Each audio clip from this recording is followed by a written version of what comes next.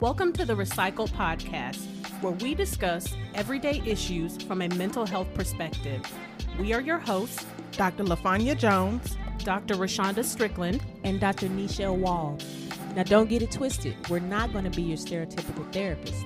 What we will be is down to earth, informative, a little spicy, and vulnerable. All right, interns, turn up the volume, grab your pen and paper. It's supervision time. As a reminder, this podcast is not meant to take the place of a relationship with a licensed mental health professional.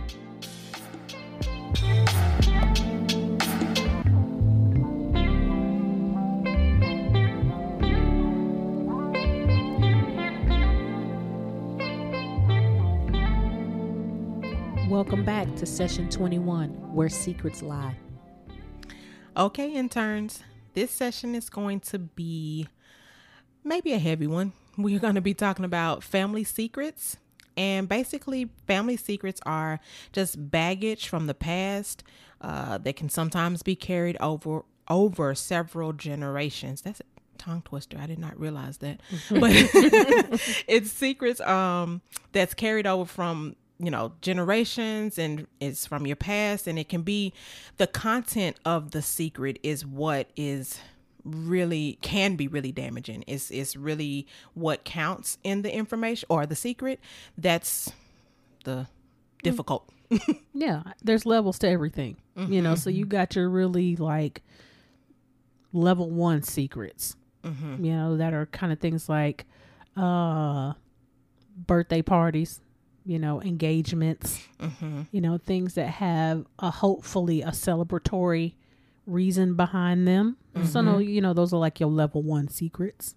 You don't necessarily lose trust for your friends or family for keeping those secrets. Nope. It's that more the, I can't believe you didn't tell me. Exactly. Yeah. I had one of those. My mom's 60th birthday party. It was, Mom, I'm sorry. I didn't mean to put your age out there like that either. I'm sorry. But for my mom's milestone birthday party, we had to like coordinate behind her back for a couple of months to pull this thing off. And my poor stepfather, it was killing him. He was like, I don't know if I can do this no more. He was so relieved. Oh my gosh, he was distraught.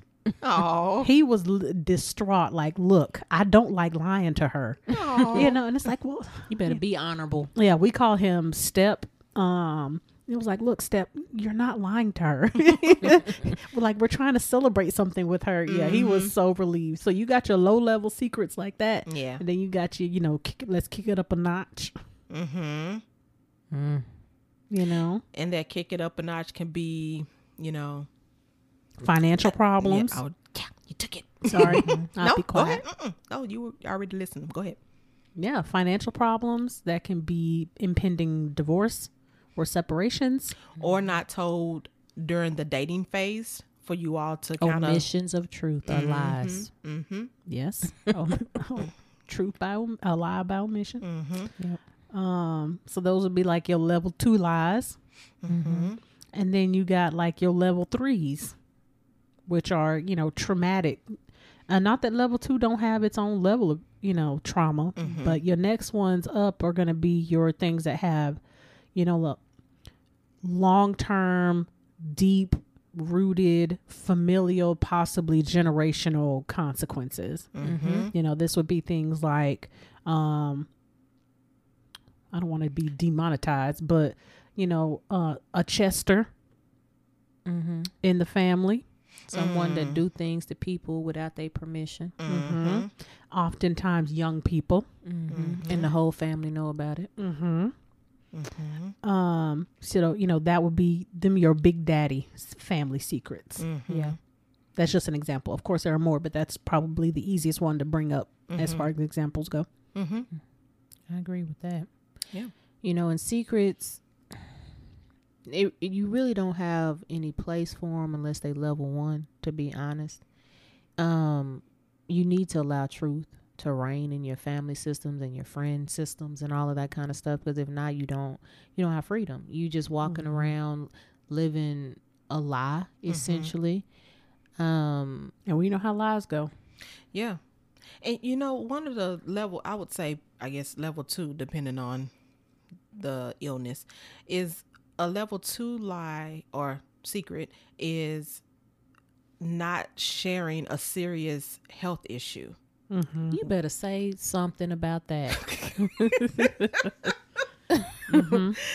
I think that is one of the most, I don't want to say most difficult, but it's a difficult secret to, especially if the person end up dying. Yeah. And you didn't even know that they were sick, but they knew. Yeah. I feel like they like to say that they was trying to protect the family or protect the friends and things like that. But I honestly feel like you don't allow the people that you chose, whether by blood or by, just happenstance, to love you.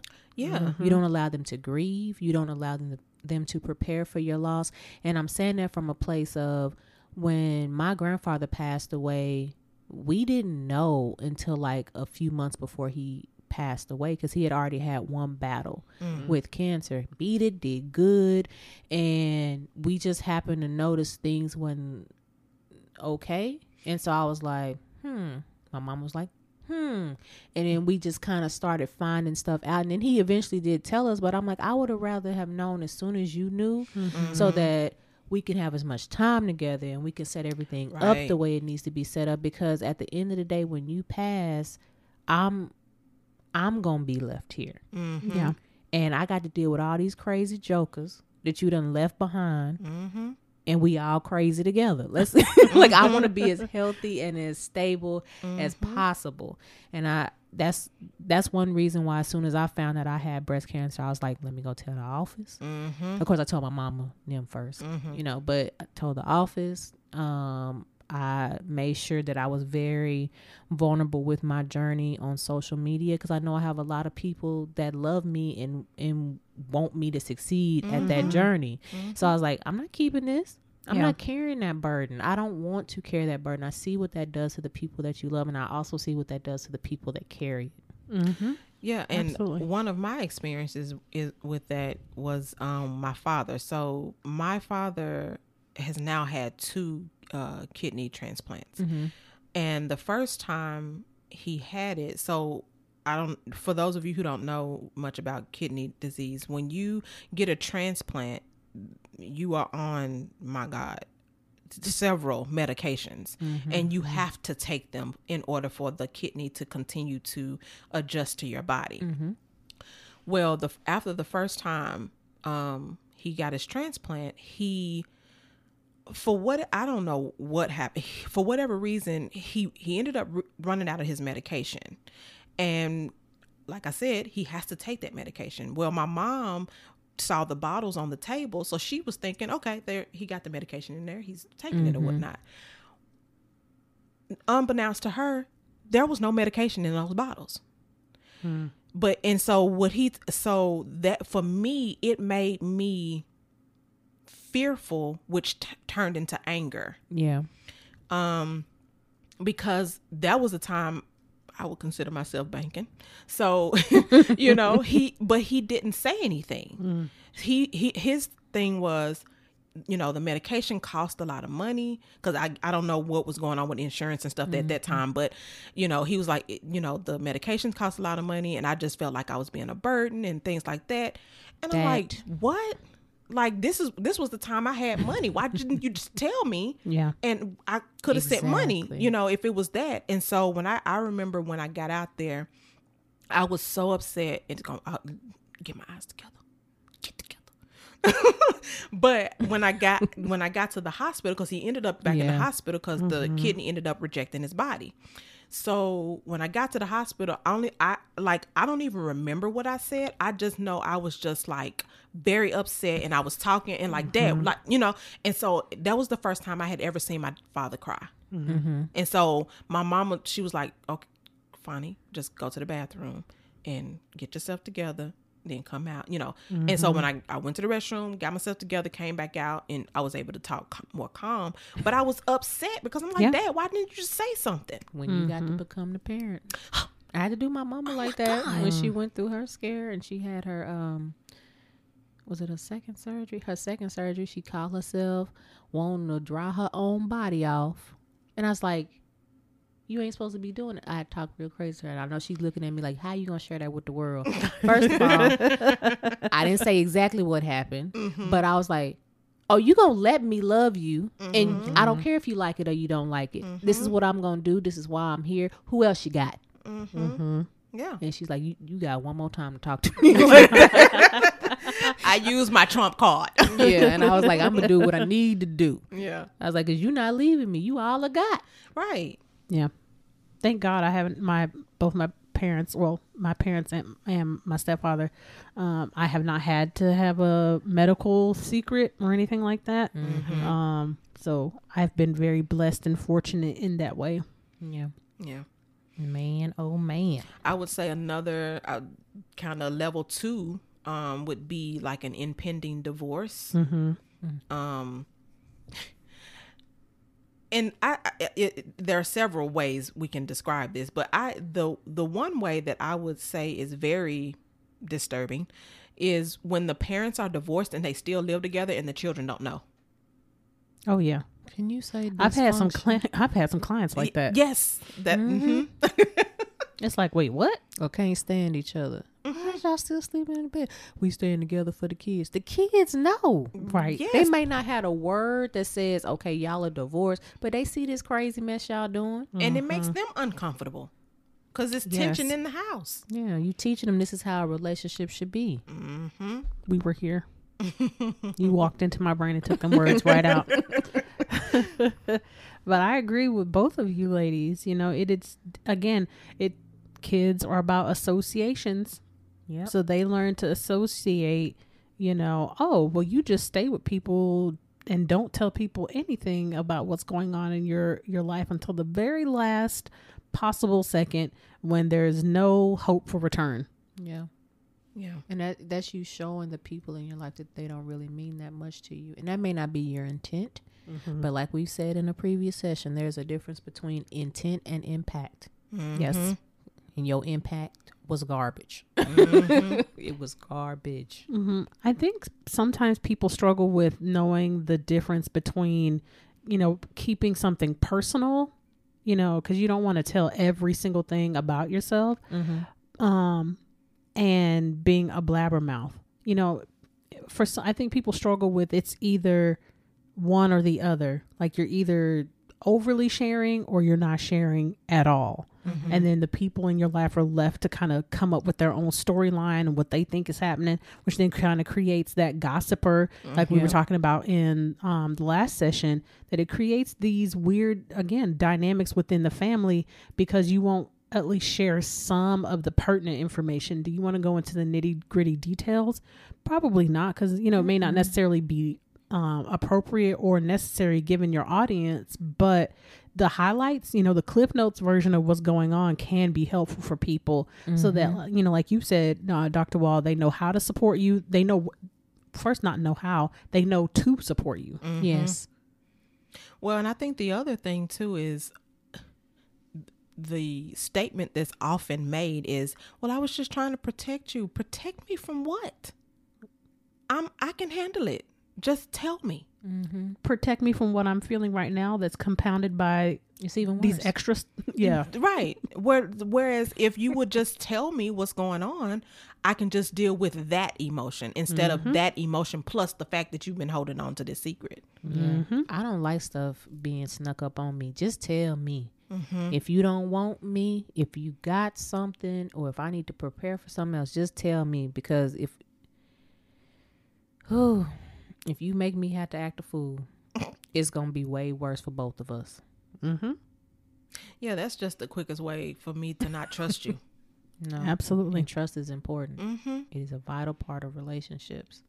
Yeah. Something I talk about with my clients about trust is, now I'm not going to say you're going to find this in a book somewhere, but is that you only get blind trust one time. Yep. You know, you only get that. It don't matter, I fully invest in everything, and I take you for who you are.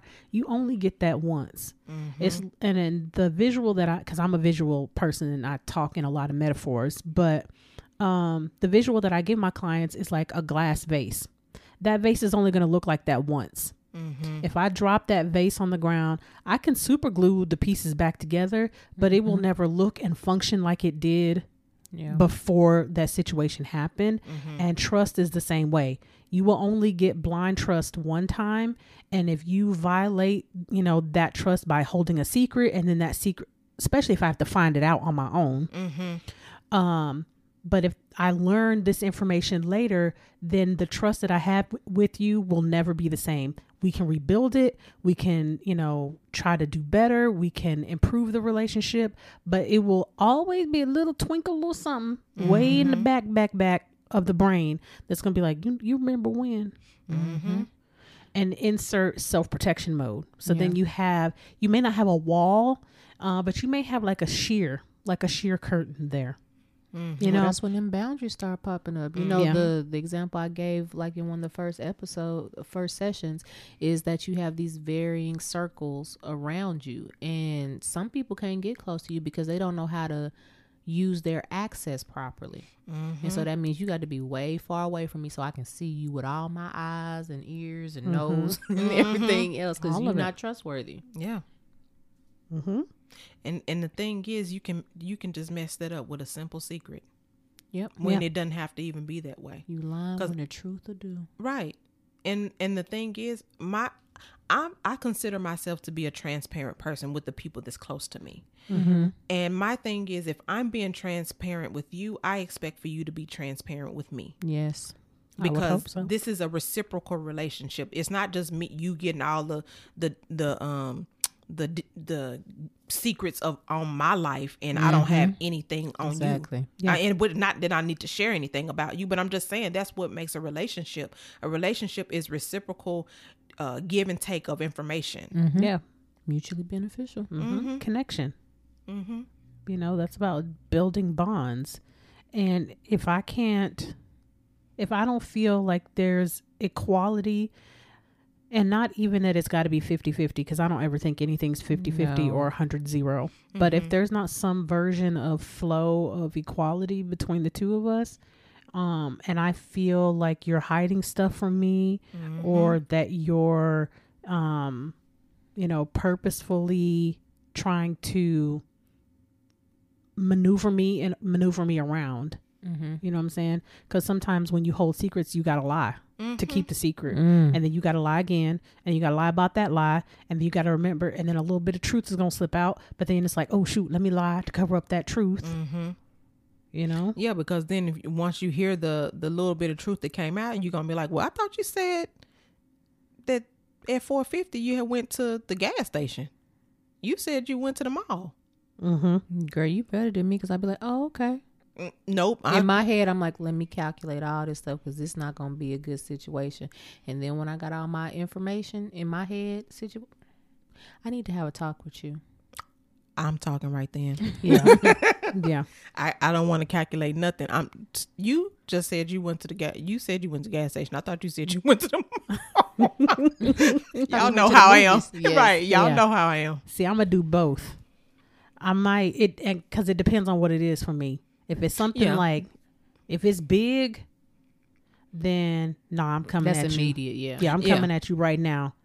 But if it's moderate, I'm like, okay, hold on. Let me check myself real quick. Let me make sure what I'm thinking is all right. Am I tripping? Am I tripping? Because something about that didn't sound right. And then I'm about to come confront you. And see, the thing for me, I don't like holding I don't care if it's big or small, just because I don't want those little minions like that to start building, and then I get and then I start having resentments, because the resentments can build real quick, Yeah. And so, like I said, I call myself, as best I can, being as transparent as I can, and so that means me telling you what I just heard that don't sound right. You know, not just with my information, but also with what I'm hearing too, you know? Yeah. Yeah. Something I want to add to the whole secrets thing is Dr. Strickland talked about, you know, different levels. There's also different types of secrets. And so there are 3 different types of secrets. There's the individual secrets, the internal family secrets, and the shared family secrets. The individual secret is a secret that's kept by one person from the rest of the family, and it includes things like a teenager hiding their romantic relationship or not coming in at curfew, and they're able to sneak into the house. Now, each one of these, though, can have levels. So you can still have Dr. Strickland's level 1, level 2, level 3. It's not just a lower level Just type. because it's individual. Yes. So you can have that extramarital affair going on. And, you know, a lot of things that we've seen in session is sometimes you have the parent taking the kids with the extramarital affair. And you like, you thought that was wise, dude? You didn't think your kid was going to tell their mama? So that's not healthy. That's you not know? No, smart. no, not. And one of the things that I need, if teenagers listen, one of the things that I need for teenagers to understand is that this is how you lose trust with your parents. When you're sneaking out, when you have this secret relationship, when you have things going on at school and you're not sharing those things because it's affecting your life and you're keeping these secrets from your parents. And that's a way for you to lose their trust for you, which then leads to you not being able to hang out with your friends all the time, not being able to hang out with your boyfriend all the time, you know, not allowing you to drive the car when you want. And then the other secret of, you know, using drugs or drinking alcohol as a teenager, that's definitely a way. That's a level 3. Yeah. It ends up being like this paradoxical thing. It ends up causing the thing that you don't want. Exactly. You know, you don't want your parent to be involved. You don't want them knowing all your business. But if you're keeping things from them, especially things that are serious, then they definitely going to get it. Once they figure out something is going on, they definitely are getting in your business. Yeah. And people that love you and care about you can feel when something is off. They may not know what that something is, but they can feel it is off. Agreed. And then they're not going to, like Dr. Jones and Strickland said, they're no longer going to trust you. Yeah. It's going to become a problem. And then also it prevents you from being able to be vulnerable with them because you're keeping part of yourself away from them. And it caused division. Yep. You know, when you're in a house with a house full of people, division is definitely something that can ruin relationships, and then you don't know how to rebuild it, especially if you're a teenager and parent, because you don't. So then you just continue to grow and grow and grow in age, and then you don't even know how to reconcile that. Yeah. It's crazy. And, you know, we'll probably talk about this a little bit for all of the different types of secrets. But the longer you hold on to stuff, we've talked before in different sessions that it will start to have a physical effect on you. You know, holding on to a secret, that is a stress beyond what most people can't even imagine, especially the more intense the secret is, the more effect it's going to have on you physically. You know, we've talked about, I believe in our stress management session, with session 1, right? Yep. We talked about this in stress management, that one, your body doesn't really know the difference between good stress and bad stress. It just knows that something's going on and you, okay, what we doing? Yeah, your mind knows the difference, but your body physically doesn't necessarily know. And if you are walking around with a bunch of secrets, like for example, if you are, you belong to the LGBTQ plus community and you are fearful of coming out and you are holding on to that from your family, you know, this is the type of thing that leads to suicide for some people, anxiety, depression, yes, anorexia. You know, it can lead to you try to control your life in all of these other ways because you feel, you know, secrets have a way of growing legs and morphing. So then you feel like this thing is, it takes control of you. Yeah. But then on the flip side, especially with that type of secret, you also have to be open. Like, if I don't feel like you're a person that's going to be able to hear my secret and protect my emotions, as well as Yes.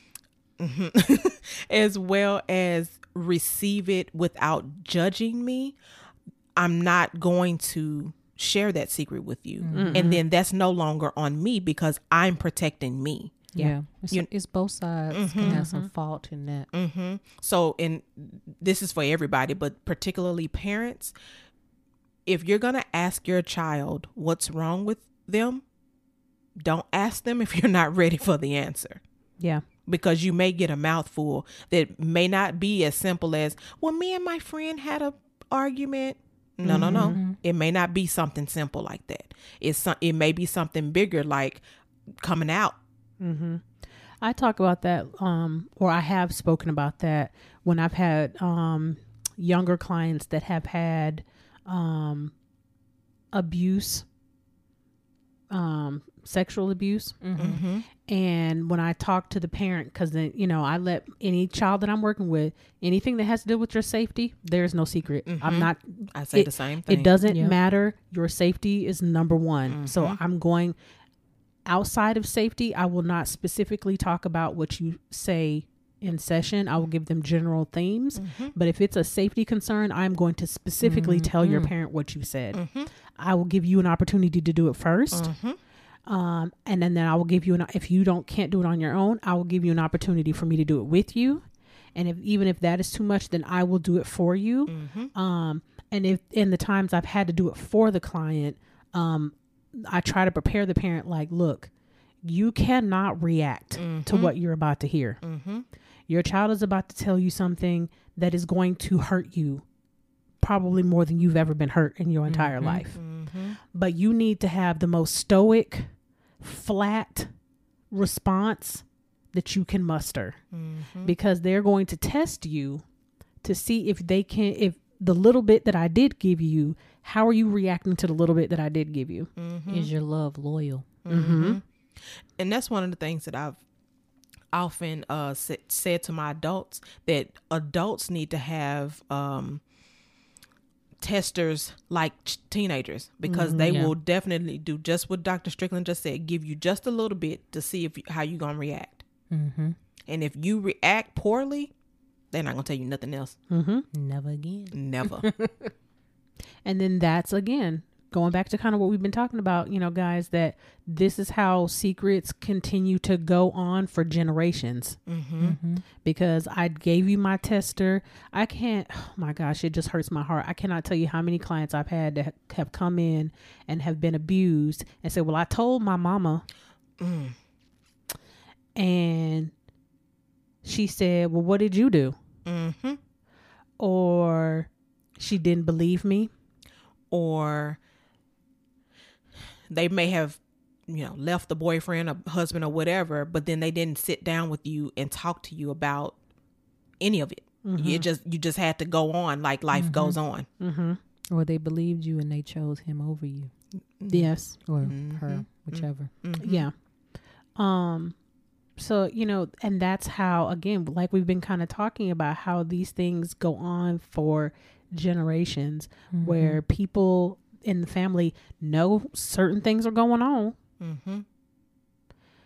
but no one talks about it.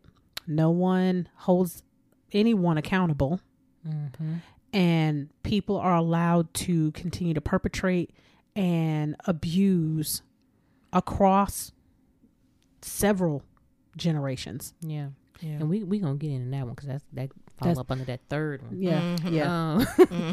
Let's dial it back a little bit. The second one is internal family secrets, and that's going to involve two people who are keeping secret from one person or many other people in their family, and that can be the birthday present from a child, or that can be the divorce one. It's what ends up happening in those situations is that you create a split loyalty, and the person who knows both sides is torn between, do I rat you out and lose your trust, or do I break this person's trust and not tell them anything? And it's not a predicament you should be putting somebody in that you truly love. Because now you've put that person in the middle. Yeah, and they can't maintain that.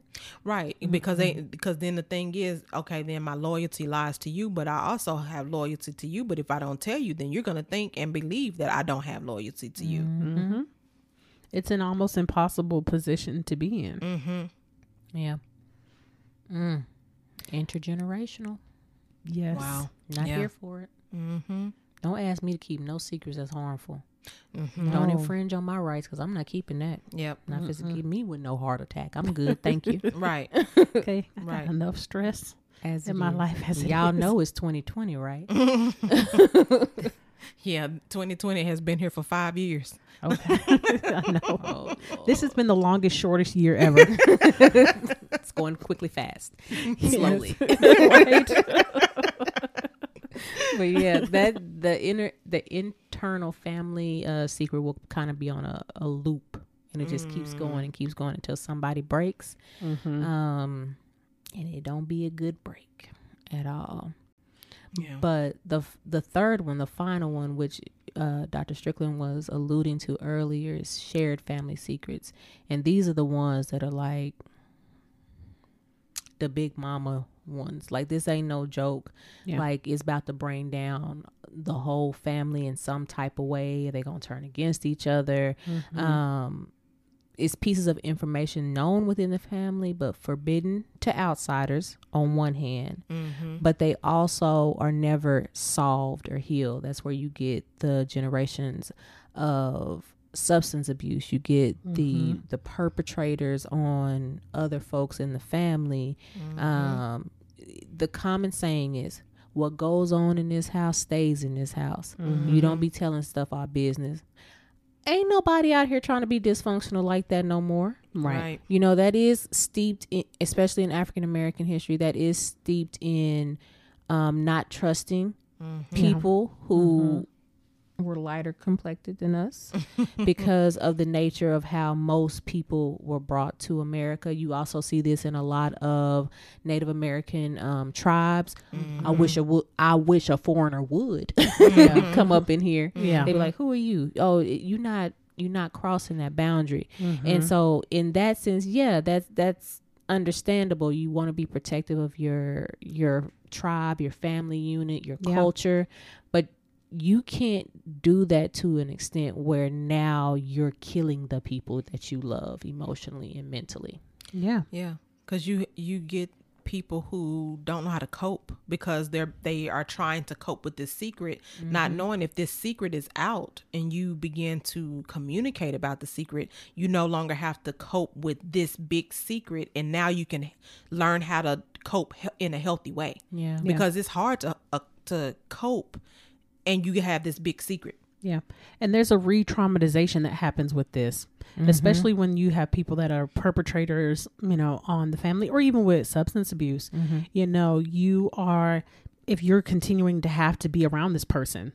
So you have been abused by somebody and you still got to go to the family function and you still got to, you know, hug them and, you know, speak to them. You know, people don't think about this, but that is a re-traumatization every single time you force this person to be around someone that has hurt them, you know, in terrible ways. And these are some of the reasons why people cut off their family. Yep. You know, they get up and they leave and they're like, you know what, you know, F this, I'm not dealing with this no more. And they just leave and they never come back. You don't hear from them, you know, all these types of things, because there comes a point where it's either I'm going to protect me or I'm going to slowly kind of die inside of this system. Yeah. I find that this one has a lot to do with image. Yeah. How the family as a whole is seen. Don't you disrupt my good name. Oh, your name ain't good. First of all, it's borrowed from a plantation. That's the first thing. But it's not good in the first place. So it's this thing of like protecting the family from being judged, or protecting the perpetrator because maybe they the patriarch of the family or whatever. I'm one of those people in my personal life. Oh, let all this fall apart. Yeah. Well, and the thing is, people continue to think that confronting it has to lead to something aggressive and negative, and don't. Yeah. and it don't. Now, granted, if you're an adult and these things have some sort of abuse has happened, you're past the statute of limitations, so they're probably not going to go to jail. But the thing is, you can still confront the perpetrator, And they Yeah. don't have to like it. and they don't. They're not going to like it. Yeah. And so expect it. They may deny it. They may. Or they may not even remember. They may not remember. They may not. But not I have there. had a client that said that she did, and her perpetrator apologized. And that does happen. And It that happens definitely too. does. And so there is a way for you to still be able to do this in a healthy way and still get what you need. Yeah.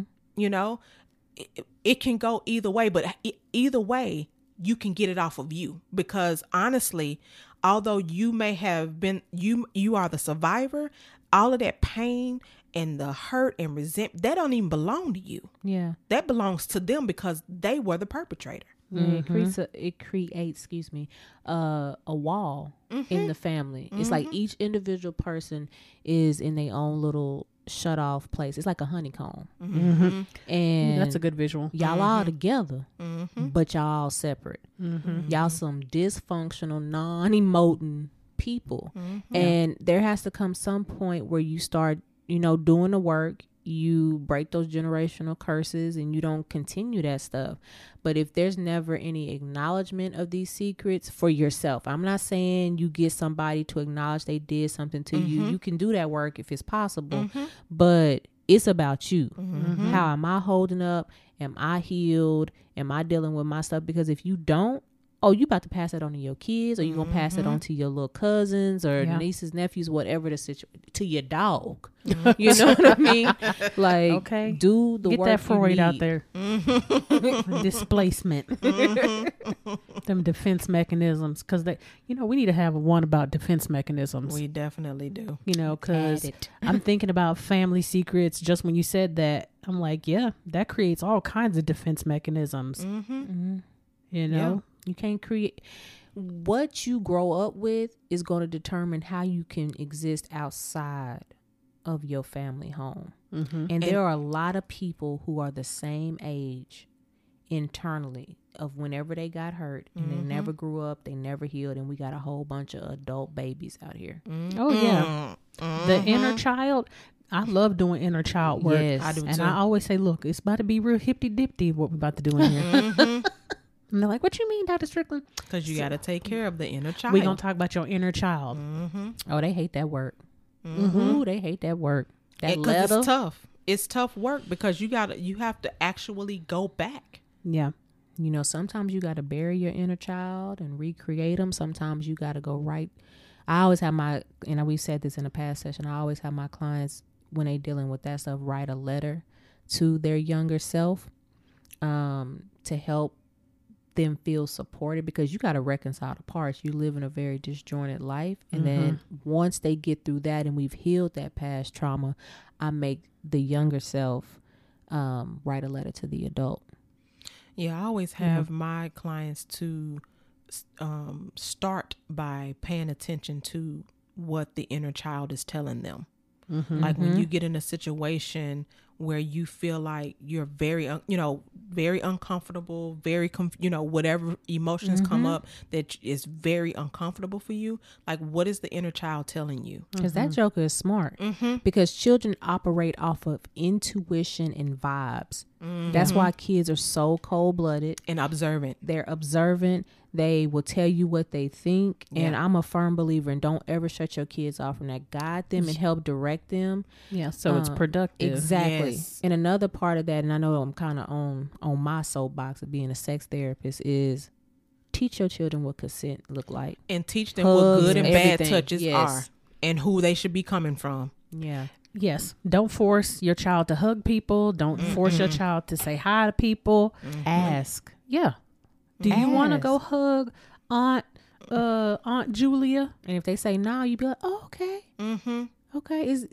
you mad at her? Like, you can ask questions, Yeah. but you shouldn't be like, well, why you don't want to? No. And don't be like, girl, go on over there and hug your aunt. Nope. No, I Not don't at want all. Because then you teach them that people can make me feel uncomfortable and I got to take it and give them what they need instead of what I need. to. Exactly. Even in the office, like, they all know I'm a what is it? A touch person, a physical touch person.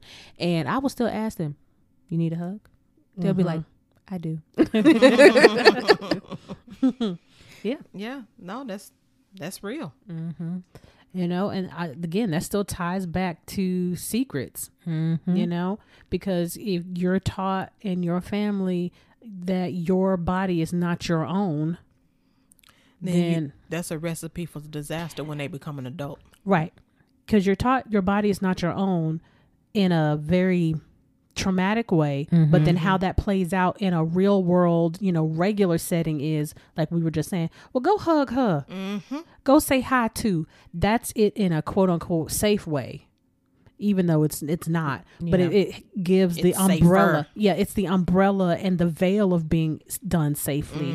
But you've learned these other ways in which my body is not my own. So when I go out on a date and he wants to have sex, I have to have sex since my body is not my own. Oh, he bought me dinner. Okay, so I guess that means I got to, or vice versa, because this happens. You know, it this happens both sides. it happens with men as well. Exactly. Because It ends up creating we're a not going to culture. say that women out here are not No, perpetrators they as are. well. Oh, yeah. They definitely are. And I would probably venture to say that we're a little bit more. Calculated. Yes, that's the word I was looking for. And it's sad because Dr. Strickland has said this several times. Men don't make an outcry.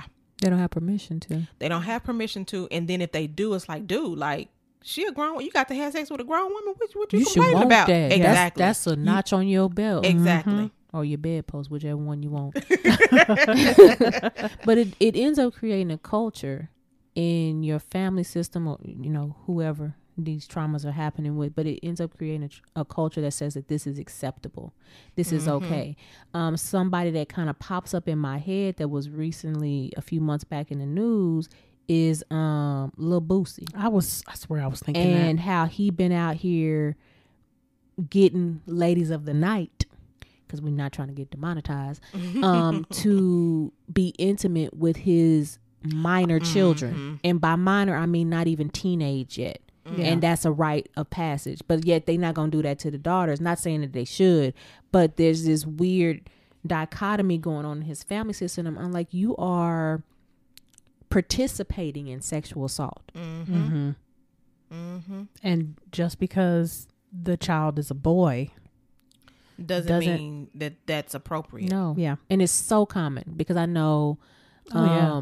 the artist formerly known as Lil Wayne, because I don't know who he is right now, but the artist formerly known as Lil Wayne had this exact same experience. And it's a very common thing that ends up happening. And it takes me back to when we were doing the Trope Tripping 2 episode when we were talking about buck breaking. Yes. Y'all doing the exact same thing that was forced upon people centuries ago and don't even realize y'all doing it because y'all haven't broke the trauma.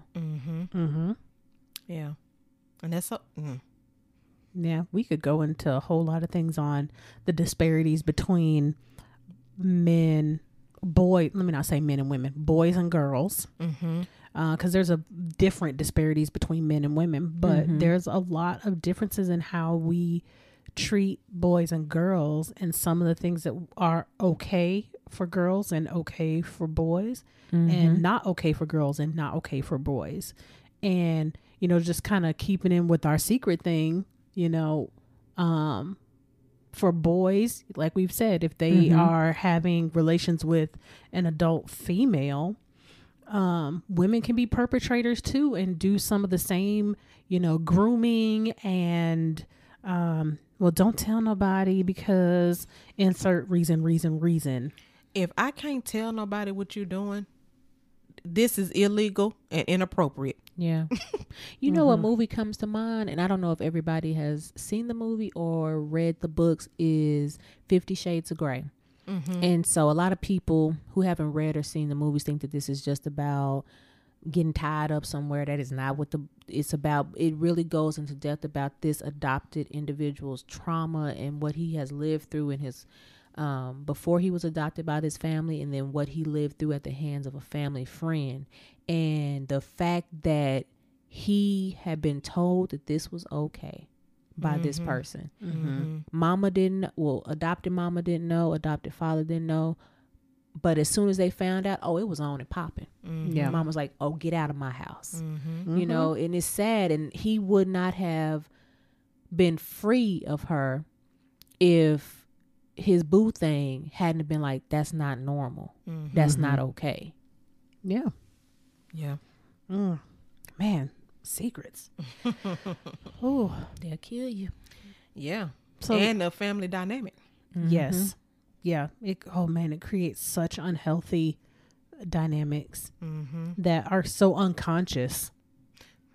You know, these are not like things that we just walk around thinking, you know, I'm going to hold this family secret and I'm just going to, you know, it's not like that. You know, it is in a certain look, you know, or the change in tone of someone's voice, or, you know, certain words that are spoken. You know, it's very subtle a lot of times. It's not a big overt, like someone's going to say, don't tell anyone. Now, of course, that does happen a lot in like certain particular types of situations. But for the most part, a lot of things in families are just unspoken rules. You have to really, as an adult, you have to live intentionally. And you really have to be checking in with yourself and have a good amount of self-awareness. An area of family that I also want to make sure we just briefly touch on is your church family.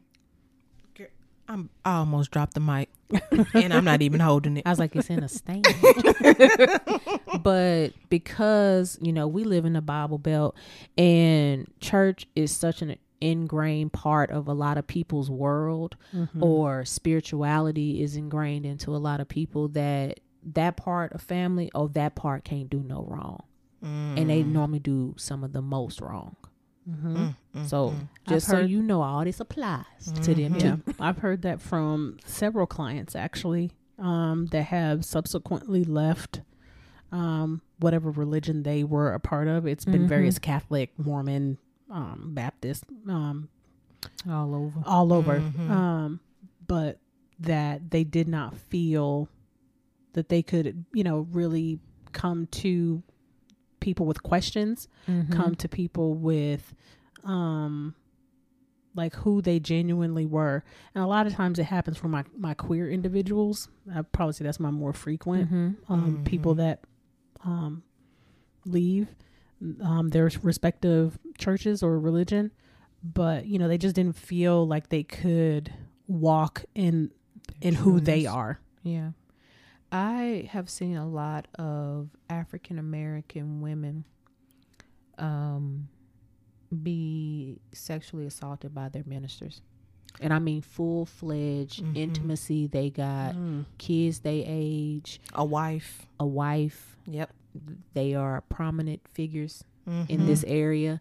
And my clients have had to file, you know, anonymous reports and give different things. Like you having a whole situation, and the wife know. Oh, wow. I was like, we not doing this on my watch. This is what we not going to do. Now, it take a while before they ready to report, because I can't re-traumatize my client. But it does come to a point where I'm like, okay, I have to report this, because there are children in the congregation. There are other things going on, and they be grooming. Yeah. You know, this is stuff you see on Lifetime, not in your face, but it's happening. Wow. Yeah. Ooh, that's scary. It is, because I've actually had clients that also reported, but they were children, like teenagers, and they were part of ministries and they were picked up by the leader. Jeez. and was made to go with him because he was supposedly taking her to practice. You ain't got no reason to take my kid nowhere. And see, when you don't teach your children how to express and understand people, understand intent, understand, like you said, Dr. Wall, consent, you know, they can internalize this, that there's something wrong with me. Yep. That I deserved whatever took place. It was my fault. It was my fault. Or I want to be a good kid. I was going to say, or in a twisted way, I was special. Exactly. I'm not going to say this person's name at all, but one of my little sisters that I kind of adopted when I was still in my hometown, something like this happened to where an older individual, I almost said gentleman because there ain't nothing gentle about him, but where she was preyed on. And that trauma has been long lasting and something that it took a really long time for her to get over. Of course, now she's doing great, married, got babies and stuff like that. So, you know, she was able to get through it. But it always is like, why weren't you paying attention? You can't trust people just because you like them.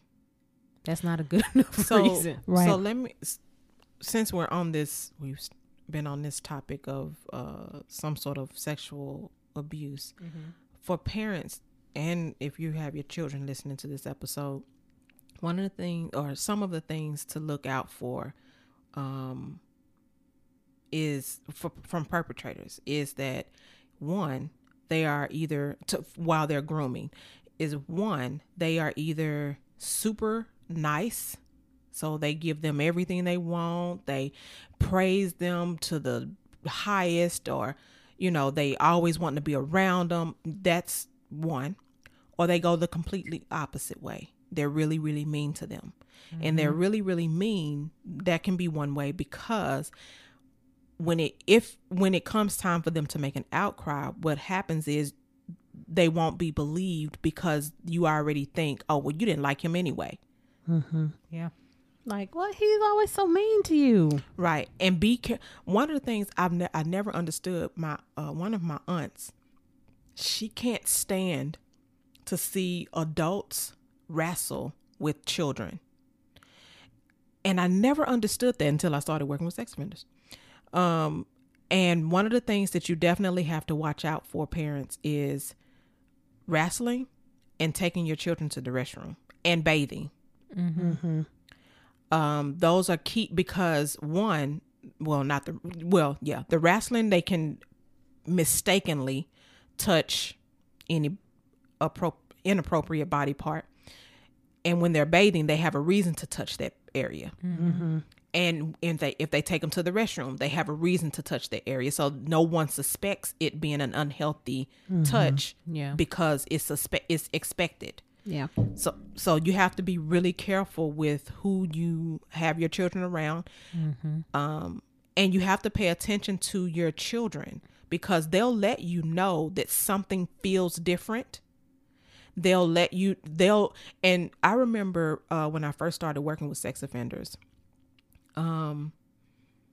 it was an article I was reading, and this little boy kept going to school and telling his teacher that my dad always eats my hot dog. The teacher was like, okay, she thinking it's food. Yeah. Come to find out, it was something else. And so I always tell my parents to teach their children the nicknames and the correct terms for the body parts, because they give them these little cutesy names. And so when they report it, no one knows what they're talking about. Yeah. So there's some tidbits. Yeah. Which I think, again, goes back to kind of everything that we've been saying. This is why, if you've had these experiences in your life, and you talking about these things and not keeping them to yourself, again, you do need to tell every single nitty gritty detail. No, but if you've had these types of experiences in your life and you have children, it is holding that and preventing them from understanding those types of things, to, if it happens to them, like, oh, wait, my mom said, or my dad said, that this can be like this, so it's essential to not, depending upon the type of secret, depending upon the level of the secret, it is essential to really think about how holding that is benefiting you, and then how does it benefit the world around you. Yeah. I did kind of want to, I know this may feel like a sharp left turn to you guys, so I'm going to apologize and disclaim that right now. But can you ladies think of a time where having either a secret or a family secret is beneficial? I mean, like we were saying, like if you have a surprise coming up, a surprise engagement, like I threw my mom one of those, you know, anniversary mark, birthdays or whatever, and I was like, everybody got to be secret. Like that's a good thing. Or if you're studying for something and you don't want too much pressure, that's a limited amount of time that you're gonna be like that. And then as soon as you're done, you can tell everybody, I passed, I did this. Like it should be a relief. I think to add on to that, I would say when it needs to be an appropriate time and or age. Mm-hmm. You know, so I would say like I know we talked about adoption earlier. A child is not going to understand that they're adopted if they're 6 months. You're telling them you're adopted. They don't understand that. So like appropriate age may be like 4, maybe 5 to let them know that they've been adopted. When you start talking about the family parts. Exactly. You Gotcha. know, so I would say age and timing. Okay. Yeah. And just to piggyback on what you're saying, Dr. Jones, it's important to realize that your kids are intelligent. You can tell them the information and make it age appropriate. You keeping stuff from them is not helping them be able to process what's going on. It's actually a hindrance, and it essentially ties their hands behind their back, and they cannot participate in the situation that's going on. Because you're the parent. You teach them. You help them to process. Yeah. What about you, Dr. Strickland? What you think? I agree with what you ladies have said, you know, that for me, it kind of depends that on the intensity of whatever the secret is. You know, if it's something fairly small, like we talked about birthday, anniversary, graduate, you know, some sort of party, or you're taking a test or of some sort.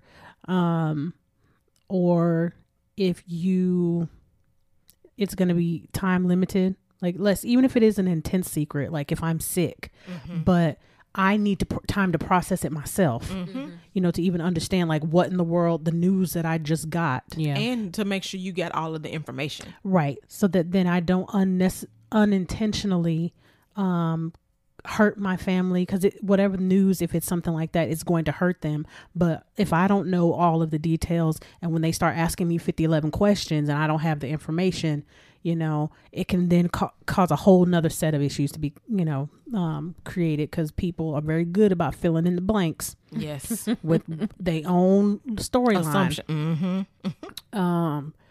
So if it's going to be a time limited, even if it's a big one, then, you know, there is some benefit to that. And I even think like this is less, this is not as prevalent now as maybe as it was back then, but like I'm thinking, you know, having a child out of wedlock used to be very detrimental to a family. Yeah. You know, so sometimes even though, you know, you don't want to hide a child, but, you know, not disclosing that this child was born out of wedlock, you know, would have been beneficial to the family, because, you know, that would have been a financial burden, that would have been a social burden. So I think, you know, there was some family secrets back in the day that would have made a lot of sense. Again, in today's time, that's not necessarily as big of an issue. But, you know, I think it just kind of depends. Unless you're in the church. But yes, but giving up a child for an adoption is one that it's people still there. It has a lot of stigma and shame attached to it, instead of it being, you know, seen from a place of a blessing and to give the child a better life. You know, it's all about how you process things and really think about what you're going to need further down the line, because you might want to open adoption. versus a closed one. Like, you really have to be in the Yeah. right headspace, and that's not always going to be simple or easy. Yeah. Okay. Well, we tend to end our sessions off with a quote. So today's quote is brought to you by Heather Brooke. It reads as follows: "Leaks are not the problem. They are the symptom. They reveal a disconnect between what people want and need to know and what they actually do know. The greater the secrecy, the more likely a leak." Must be his volume control.